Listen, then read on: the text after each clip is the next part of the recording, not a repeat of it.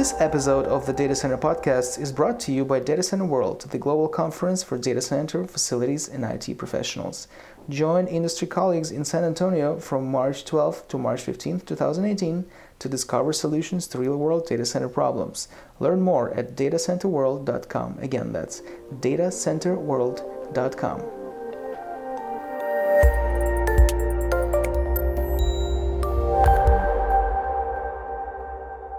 Welcome to the Data Center Knowledge Podcast. We are in Digital Realty Trust offices in San Francisco on beautiful Embarcadero. We have with us Bill Stein. He's the CEO of Digital Realty, former CFO, and he's been with the company since the very, very beginning. Bill, thank you very much for agreeing to chat with us. Absolutely. You have probably a historical perspective on the industry that many people don't. We're going to try to pick your brain a little bit about some of the key moments in its development. There was the dot-com bust. Lots of data center properties went down in price, and I believe the story is a former investment company that later formed Digital Realty Trust bought some of those properties. So can you kind of talk about that and then the subsequent birth of Digital Realty? And also maybe talk a little bit about how you ended up in the data center industry. Sure. So I think it was 2001, which was when .com was still going more or less strong. CalPERS put out an RFP looking for firms to bid at the convergence of real estate and technology. It was a broad mandate. It wasn't particularly well defined. It was basically whatever good ideas a firm might have. And so CB Richard Ellis Investors won that mandate from CalPERS.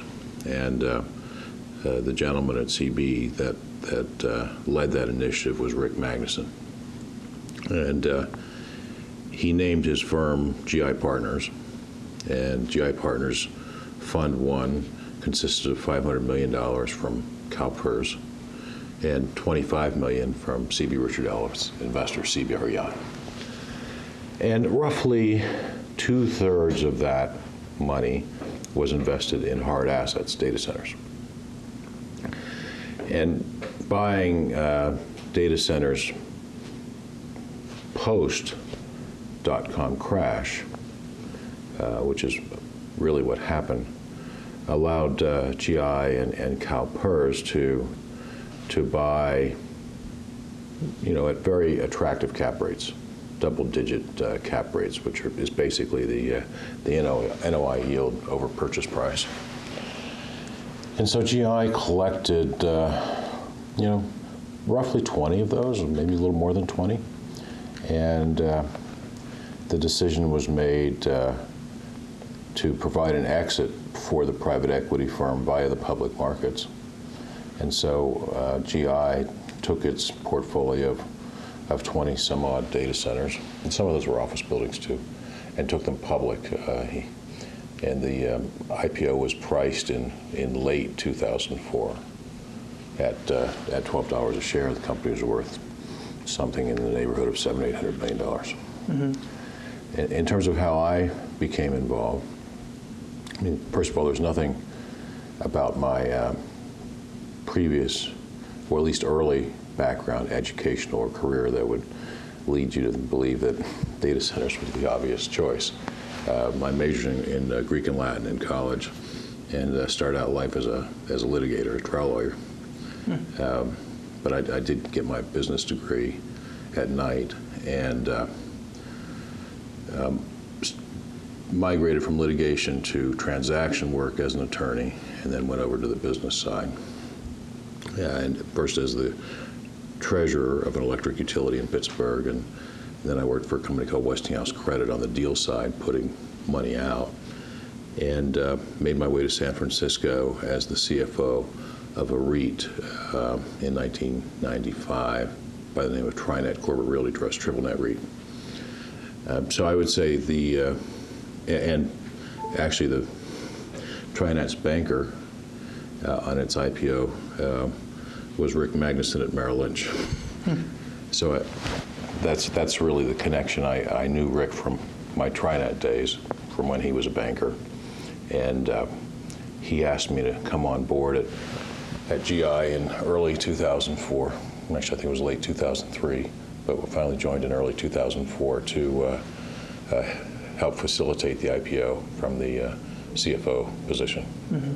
It seems like that's true for many people in the data center industry who came to it without, they didn't pursue a career in the data center industry from the get-go, from college.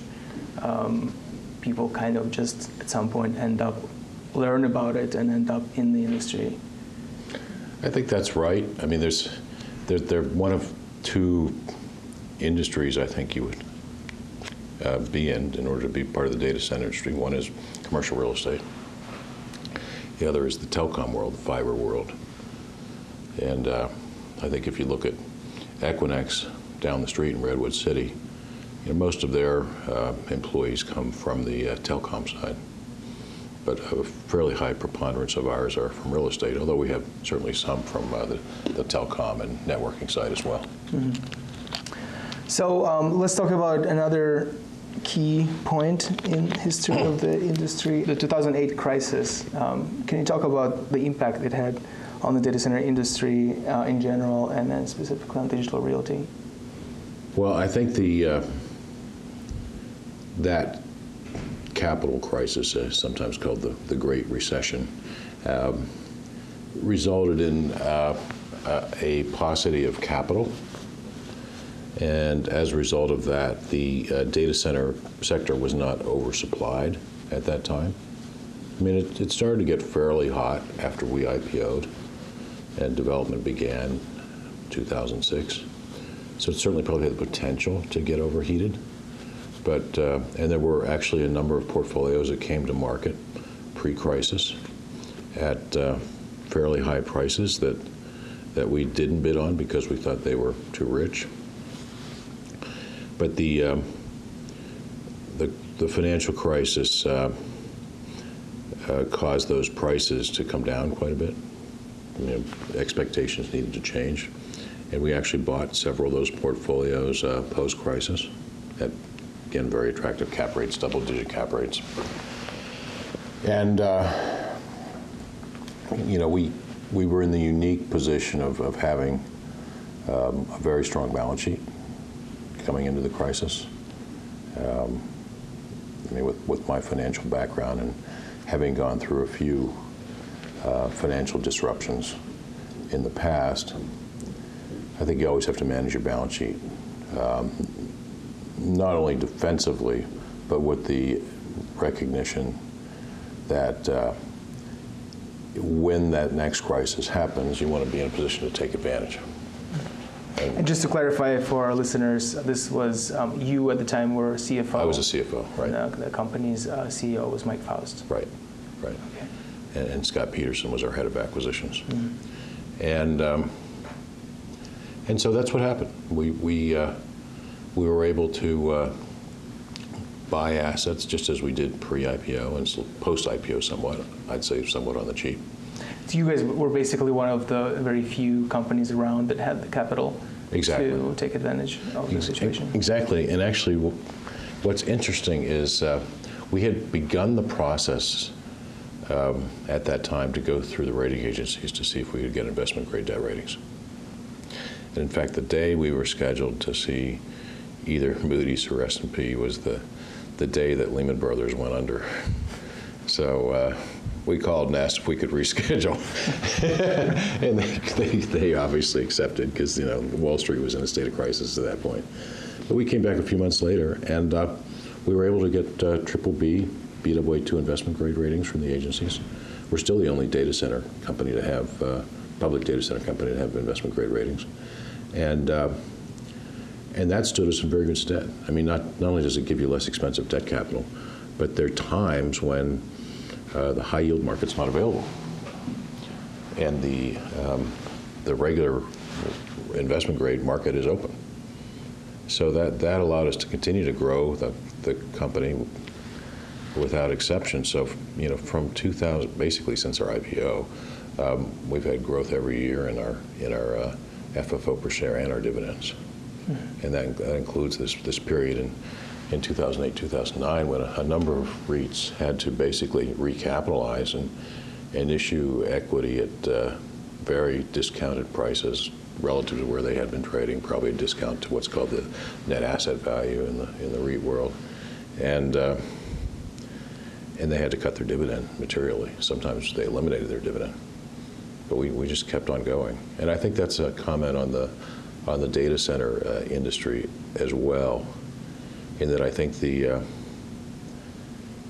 demand is really driven by secular factors as opposed to cyclical.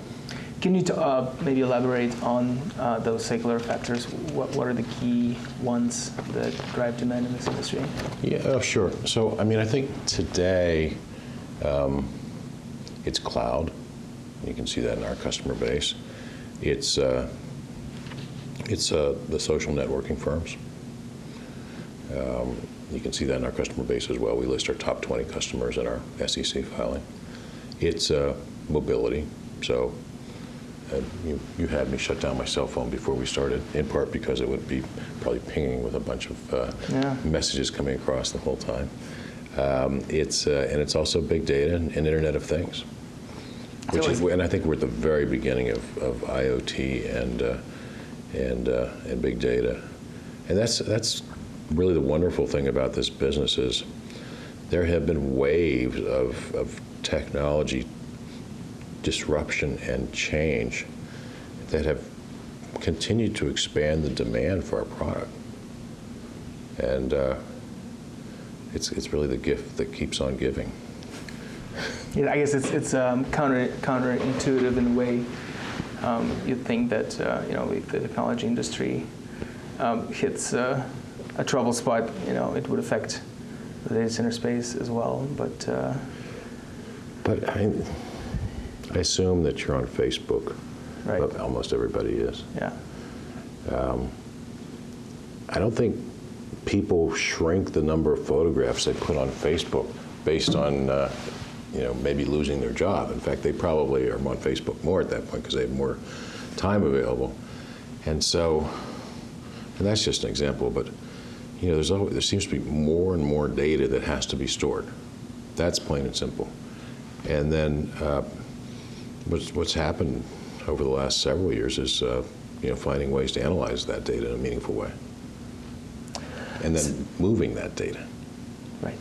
So let's talk about that. There's a huge hyperscale cloud boom happening right now over the past several years, maybe over the past two to 3 years, and correct me if I'm wrong. But all of the big hyperscale cloud platforms have been gobbling up real estate for data centers in Ashburn, in Silicon Valley, now more recently in Dallas and also Chicago, and overseas as well. Singapore seems to be doing really well in Hong Kong. And Japan, you guys recently launched a data center in Osaka, which was 100% leased on day one. Yeah, before it was commissioned, it was 100% leased. Yeah. So it's a good business. So talk about that. How is this? Are we in the early innings? Is this the new normal? 20 megawatt deals by Microsoft. Where do you see this going? I think it's going to be a variety, a mix there. So I think there will be large deals by the major cloud providers. I think that they'll also be doing smaller deals in edge markets and for network nodes. But small could still be a couple of megs, maybe starting at half, growing to 2 or 3. I think you'll see enterprise software, traditional enterprise software firms that are in the cloud doing deals that aren't as large as a Microsoft or an Amazon, but still plenty large. And that's a big opportunity. it seems. It has been it's been a big opportunity for us. If you look at our published list of customers, IBM's our largest customer. Oracle, I think, is number 4 this last quarter. So you can see that just in our published data. Mm-hmm. Who are the top 5, just to tell our listeners? It's IBM is number 1, CenturyLink number 2. I think Equinix is number 3. Oracle is 4. Facebook 5. Facebook 5. Yeah. Okay. So it's pretty representative because you've got cloud, you've got networking, you have networking there. Yeah. I think you'd find AT&T and Verizon, I think, are in our top 10. So other networking companies. LinkedIn was up there. Now they're part of Microsoft. Uber is maybe top 15. That's, Mm-hmm. Yeah, I mean, that kind of paints, I think, a pretty clear picture of who's buying lots of data center space right now. I think you'd also find that JP Morgan and Morgan Stanley in our top 20. So financial services are big consumers of the product as well. Because they are expanding tremendously their digital infrastructure, and they're becoming technology companies. I've heard that one of those firms refers to themselves as a high tech or technology company that happens to deliver financial service products. Right. Yeah, I heard that too. But the technology is their competitive edge. Yeah. So Equinix, I'm curious about your thoughts. They are one of your biggest customers, as you just said. Can you talk about, they did a huge acquisition in Europe last year of Telecity. Can you talk about that deal? What were your thoughts at the time? Were you guys pursuing a similar deal around the same time? And what effect that deal is now having on the market as a whole? So interesting history on that deal. Interaction was initially engaged to marry Telecity.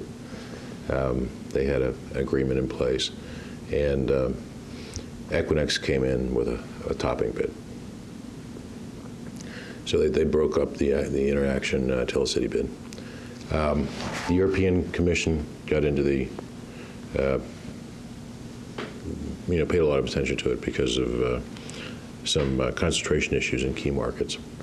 And so in effect, the antitrust function within the European community caused Equinix to divest 8 assets because of market concentration. They forced the divestiture of 5 properties in London, 2 in Amsterdam, and 1 in Frankfurt. They further required Equinix to sell to someone that would be a financially viable competitor, and they forced them to close by a date certain. They gave them the date. And that was very good for us. Right, you guys were the buyer. I mean, we weren't the only, we were the buyer, but we weren't the only firm bidding to buy it. Mm-hmm. And Equinix was allowed to break it up into 3 different packages. And there were buyers for each package separately. But because they were forced to buy, or rather to sell by a date certain, which I think was July 1 of last year, they knew that we could close and would close. I mean, we may not buy at the highest price, and we don't buy at the highest price, but we have a good-sized revolving credit facility, and we had absolutely the wherewithal to do it. And once we sign a contract to purchase a piece of property, I don't think we've ever not performed. It's part of our reputation in the marketplace. Mm-hmm. So they might not have liked the idea of selling to us as a potential competitor, but they knew that the deal would close. So we were able to buy it at a very attractive price, 13 times. I think they paid for the Telecity at 15 times. So, obviously, a discount to what they had purchased the Telecity assets for. And it allowed us, more importantly, strategically to get into the interconnection and co-location business in those 3 markets, London, Amsterdam, and Frankfurt, far more quickly than we would have if we had gone about it on an organic basis. We had acquired Telex the year before, which is really the second leading player after Equinix in colocation in the U.S. So interesting dynamic there, right? Equinix, by doing this deal, they kind of enabled a major competitor in Europe for themselves. But they had, their hand was forced by the regulators. Right. They didn't have a lot of choice. Right. The one thing I think they felt comfortable in with us, in addition to our capacity to close, is they know that we're a rational competitor, just as they are. So that we wouldn't be competing on price, basically. We'd compete on the quality of the product that we brought to the market. Telecity, there is this big cloud boom that's happening. Sounds like you guys are really busy right now. How is that going? And what's it like integrating these two big portfolios across two continents, trying to expand at the same time in Asia and compete for these big crazy cloud deals here in the U.S.? Well, I think we're not as busy at Equinix because they're integrating companies on 3 continents. Right. But I think that the Telex integration is in a good place. We acquired Telex in 2015, and except for the accounting systems, which should be done this year, the rest of that deal is fully integrated. All the operating synergies have been achieved. We're well on our way to achieving really interesting revenue synergies. So I think that one's put to bed. And we're working on what we call the EquiCity integration. So EquiCity, obviously a combination of Telecity and Equinix. Its code name in the marketplace was Cheetah. And that platform, plus what Equinix was purchased, was initially going to be bought by Interaction. Then Equinix had it under contract. And then Equinix was carved out, those 8 assets. So you had a group of people that didn't really know where they belonged from an organizational standpoint, whether they're going to be with Interaction, Equinix, or someone to be named later. And then on the to be named later, could have been anybody. But we were a very good home for those people because we didn't have a colocation business in Europe. So we retained most of them. And in fact, the person that was running that platform for Equinix is now running our EMEA platform out of London. Mm-hmm. And a large number of the people that were on his team have important jobs, in our EMEA platform. So I think that one's running quite well too. I mean, there's systems is I think generally the one piece of these integrations that takes longer and lags, and you might underestimate the amount of time and money it takes almost inevitably to get that part of it right. But what do you mean by systems? IT systems. Okay, see. Yeah. Because it's different accounting systems than what we run, different invoicing systems. So, but that's coming together too. Mm-hmm. So I think we're in good shape there, and I can say that I'm really happy with the people that we got too. How many people came along with that I think it was acquisition? about 100, was it? I'm looking at John. Yeah. And how many people work for Digital nowadays? Around 1,400. Around 1,400. Okay. Yeah.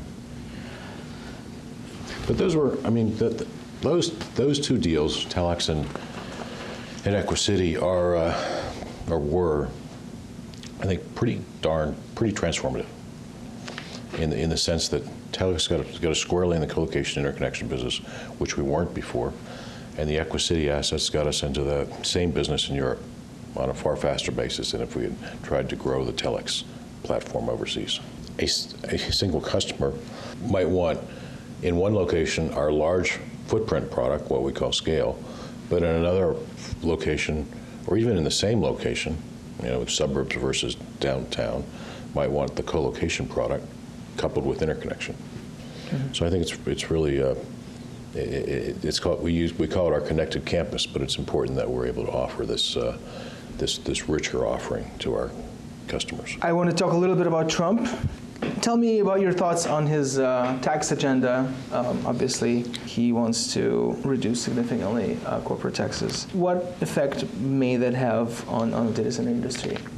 Yeah, I mean, look, it's something that we obviously monitor closely, but I think it would be premature to offer any opinions on what this could mean for our industry or our company, because it's not clear what, if anything, will make it through Congress, especially with the health care reform pending as well, which seems to be in some ways a single issue, because that affects revenues also. So I think it's really early to speculate what that's going to look like, and I'd rather not do that. I mean, really our priority right now is making sure that we fulfill our customers' needs. That's why we're in business. Another kind of big side of Trump's agenda that may have an impact on the data center industry is his administration's stance on renewable energy. They are clearly openly hostile, and the data center industry has been ramping up its investment in renewable energy. That includes you guys. You know, the administration already kind of started pulling the levers, trying to roll back some of the climate regulations that the Obama administration put in place. I believe without the Obama administration's kind of big support for the renewable energy space, perhaps it wouldn't be growing as much as it has. I'm personally committed to sustainability initiatives, and as a result, digital is committed to those sustainability issues. Unless engaging in committing to sustainable power becomes against the law, we'll continue to do that, regardless of the loosening of environmental regulations. I think that's obviously good for the environment in which we all live, and I think it's what our customers want as well. Mm-hmm. So I don't see that changing. We're ranked 6th overall by the EPA for consumers of green power. This is a top 30 tech and telecom list, which is pretty good, I think. Mm-hmm. And we rank 12th on the EPA's top 100 list of green power users.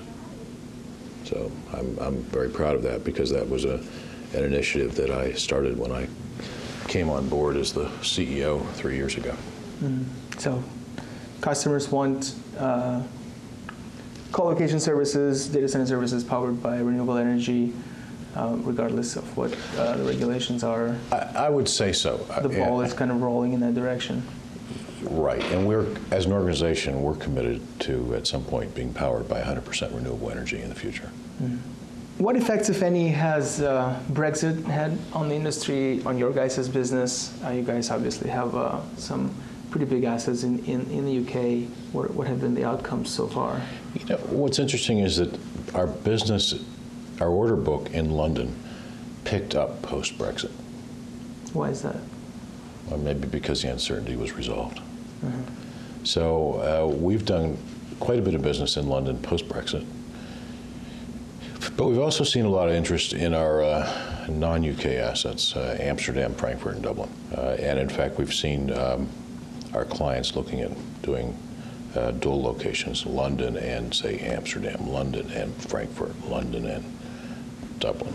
Is that because they're worried that once the UK becomes a separate entity from the European Union, they will kind of have to have locations in both? Could be their hedging. Could be that they're hedging their bets. Right. But we're fortunate that we have the ability to meet their needs in all of those markets. But one thing we haven't seen is a decline in demand in London. In fact, I would say it's just the opposite, particularly from, I'd say, the cloud. This year and last year too, but this year especially, analysts are forecasting lots of acquisitions, lots of assets, lots of data center assets on the market. Can you talk about that? How are you guys thinking about these dynamics? Are you looking at assets to buy? Which markets are you looking at? We look at everything, because, as our size, we see everything. We have 3 basic criteria for making acquisitions. We want them to be strategic and complementary. So Telex and Equicity are perfect examples of that. We want them to be accretive day one. So the day we closed, we want our FFO per share and AFFO per share to be higher as a result of that acquisition than it was the day before we closed. Mm-hmm. And finally, we're not going to increase our leverage to make that accretion happen. So we say we want to be prudently financed, which is to say we want them to be leverage neutral. In fact, if we can de-lever, which we did with Equicity in connection with an acquisition, and still make it accretive, we're very happy to do that. And we were able to do that because there was a lot of demand. The market really liked that transaction, so that when we announced that transaction and we announced the common equity offering at the same time and launched the equity offering, the demand for the offering was overwhelmingly positive. So we sold a lot more equity than we had initially intended to. But in terms of the trends, the data center industry isn't that old, but I would say it is highly fragmented, and it is maturing, and with that will come consolidation. So I think that is definitely the trend. Are there deals on the market that you guys are particularly that look particularly attractive to you guys today?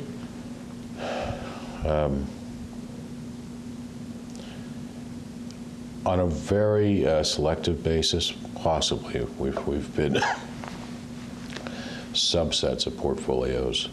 Pricing is very lofty today. Multiples are very high. Mm-hmm. Is that because there's lots of demand for? There's a lot more capital in the space, and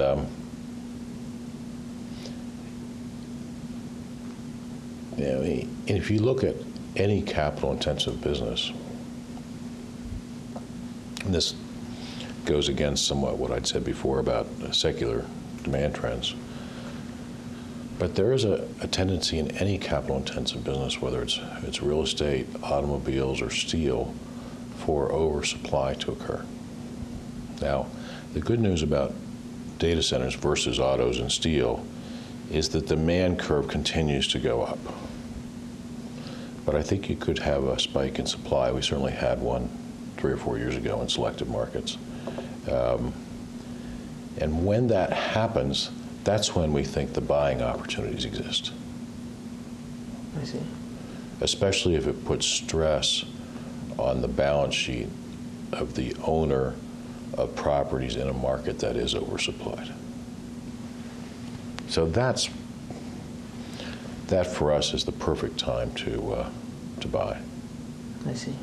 But in terms of, by the way, there is one market which I've said publicly that we're not in that I'd like to be in, and that's Tokyo. We did build a data center in Osaka. It's 100% leased. We bought the land adjacent to that data center, and we'll be building a data center there that's roughly 4 times the size of the one we did in phase 1. And we see quite a bit of demand there at yields that are quite attractive because we're really the only player in that market. But we would like to get into Tokyo as well. Mm-hmm. Can you talk about Tokyo a little bit? What makes it attractive for you guys?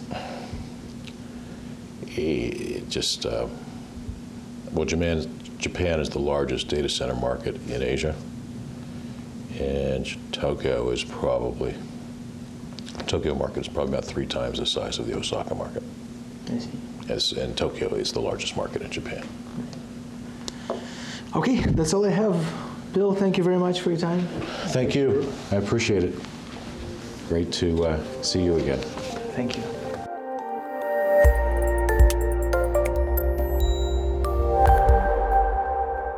This episode of the Data Center Podcast is brought to you by Data Center World, the global conference for data center, facilities, and IT professionals. Join industry colleagues in San Antonio from March 12th to March 15th, 2018 to discover solutions to real-world data center problems. Learn more at datacenterworld.com. Again, that's datacenterworld.com.